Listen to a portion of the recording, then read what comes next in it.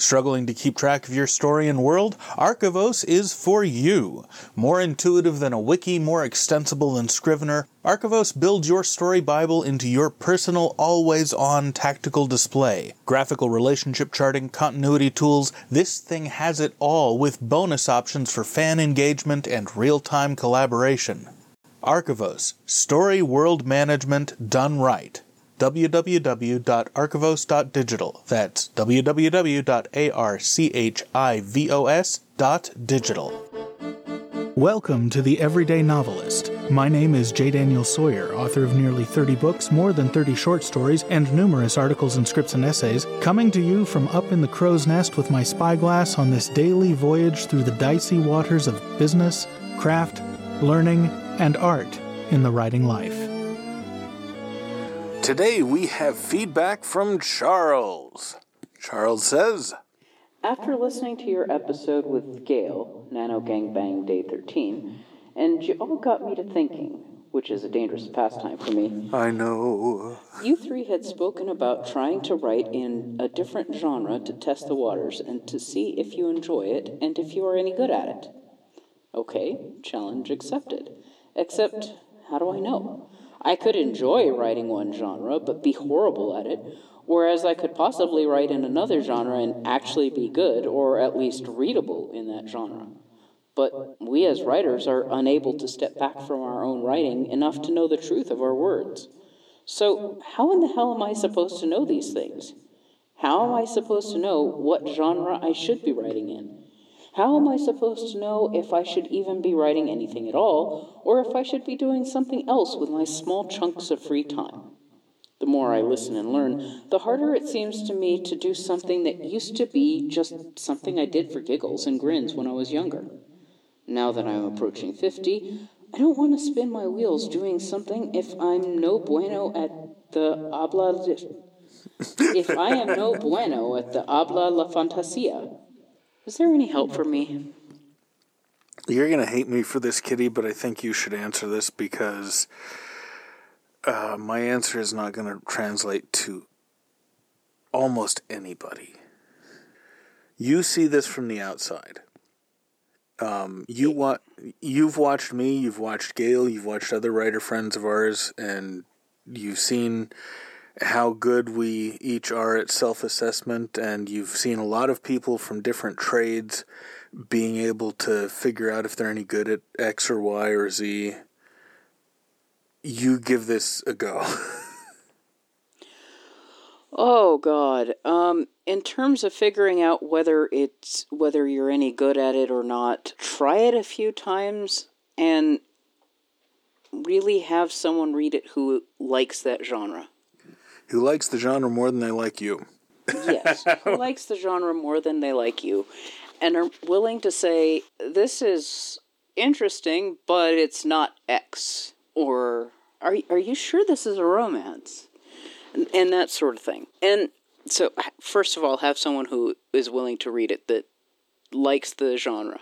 Read the genre enough that you have a sense of what is expected, not just one book. Don't read just one romance novel. Read several. Don't read one mystery. Read several and try to read from several eras to get an idea of how the genre has developed over time. Get a sense of what the expectations are. I know of one person, this was Gail actually, when she wrote Solace. That's right. She read several romance novels and charted out. I've got the chart. Charted out from down to the page number when the first kiss should be, when the meeting should be, when the first fight between the lovers should be, and when the resolution should be, and then made sure she hit those targets. Very much what I did with the Heinlein Juvenile. Yeah. Figure out the genre and try to write it to type. When you're doing a first thing in the genre, don't try to subvert it. Don't try to subvert something that you don't understand. Right to formula, yeah.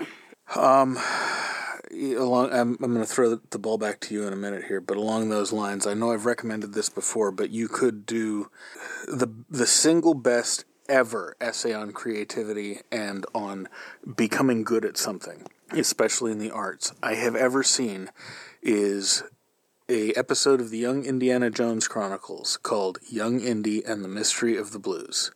You can dig it up on streaming. I believe it's on Prime at the moment. It may have moved to Disney Plus by now, but I think it's on Prime and you can buy the episode. Buy it and watch it. It shows you the process by which Indiana starts off playing jazz as he thinks he understands it as a lover of jazz, and then finding out that he's really bad at it, and being given the secret to learning jazz by Sidney Bechet, who was one of the great jazz musicians of Chicago in the 1920s. And as a result of going through that process, not just getting good at jazz, but getting good at knowing how good he is and isn't. That process is the same for any art form. And it's true that you're never going to have an objective view of your own work. It will always be colored by your experience of writing it and the experiences that went into the ideas that you brought to the novel. But you can actually get enough of a command of what makes writing good to be able to tell if you are accomplishing what you're intending to accomplish. And in terms of whether to know if you should bother at all, it's a very different question. Yep. It's a good one, though. A few metrics I would apply. If you can't stand not to do it, you should write.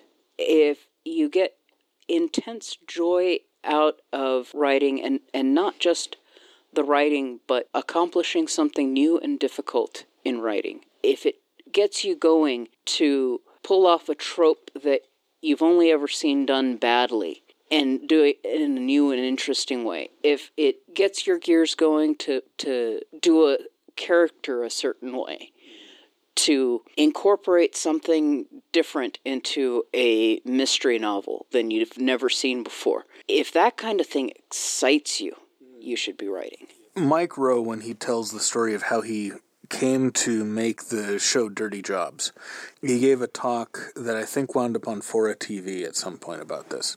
He talks about how as a kid, he wanted to be a tradesman. His grandfather was a master carpenter, and he would spend all this time in the shop with him, and he idolized him, and he was just terrible. He was really bad.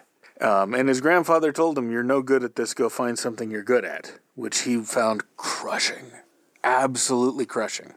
So he went out and he got a degree in opera, which of course you can't make any money at. And he wound up working at QVC, selling things to old women late at night. Because what else are you going to do with an opera degree? Right, exactly. And he wound up going sideways from that into doing voiceovers and other stuff, and eventually he had the opportunity to pitch, or to actually, I think the idea for Dirty Jobs was somebody else, and then he was brought in to voiceover a pilot episode that didn't work, and then they asked him if he wanted to do it, and he realized this was the way he could get close to his dream of being like his grandfather. And, of course, that's what made him famous.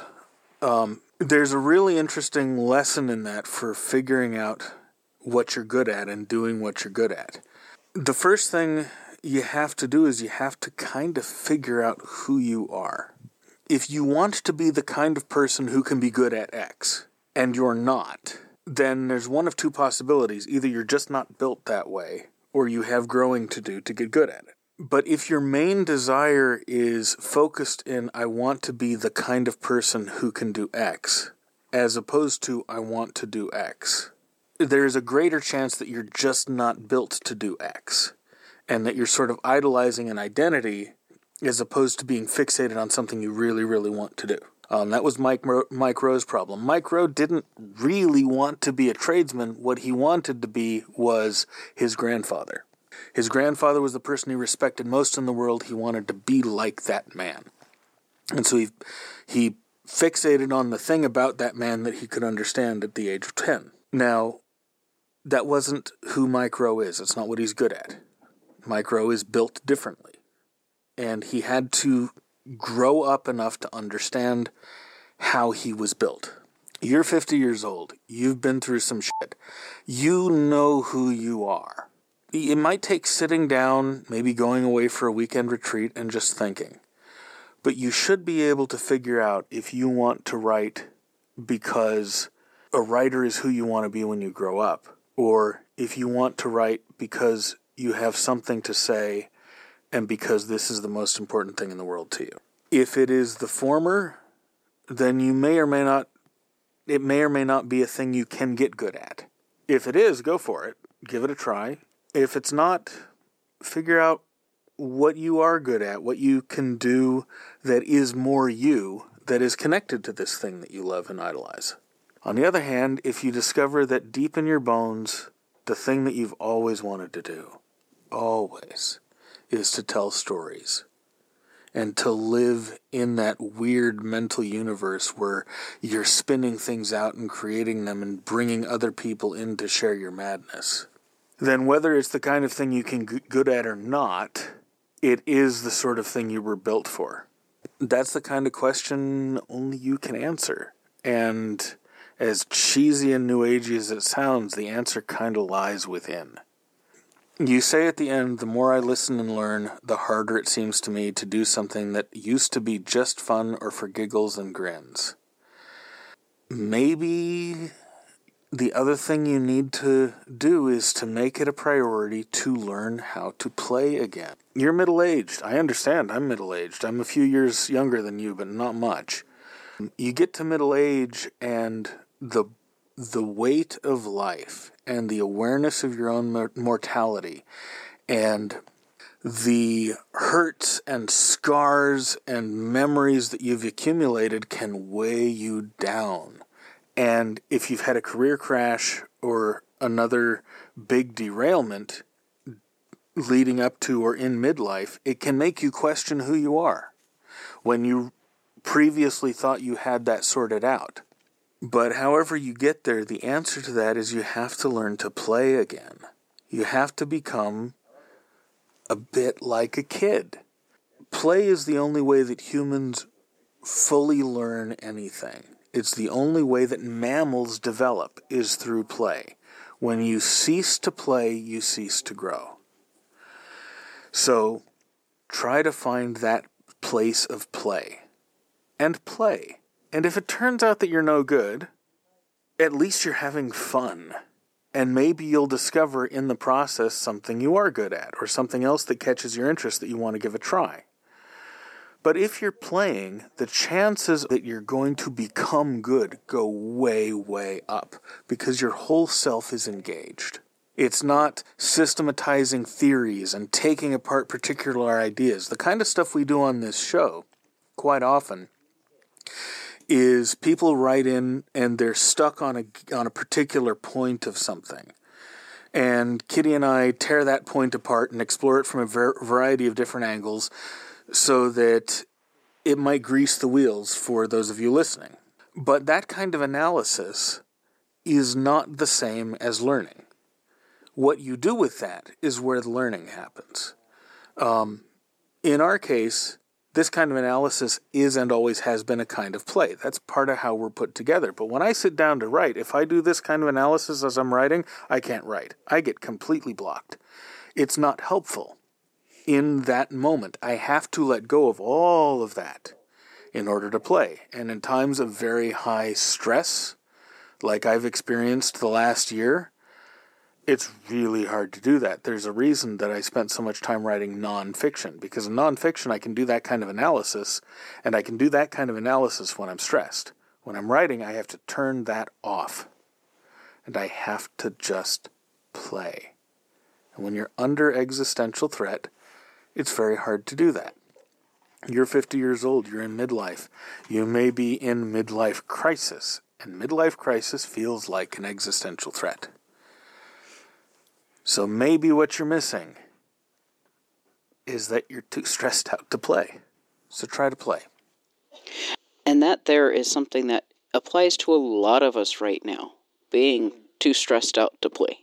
The last 2 years have been kind of a mess for everybody on the planet, And it's not getting better. No, it's going to get a lot worse.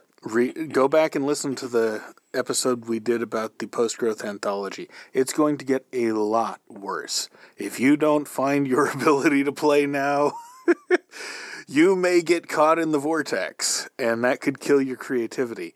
Play is how you survive times like these. Yes. And it's why dark humor is so important. And on that note, maybe you should try a completely new genre just so you have something different to do. A really good idea. Something to grow into, something to play with, something you didn't think you could do.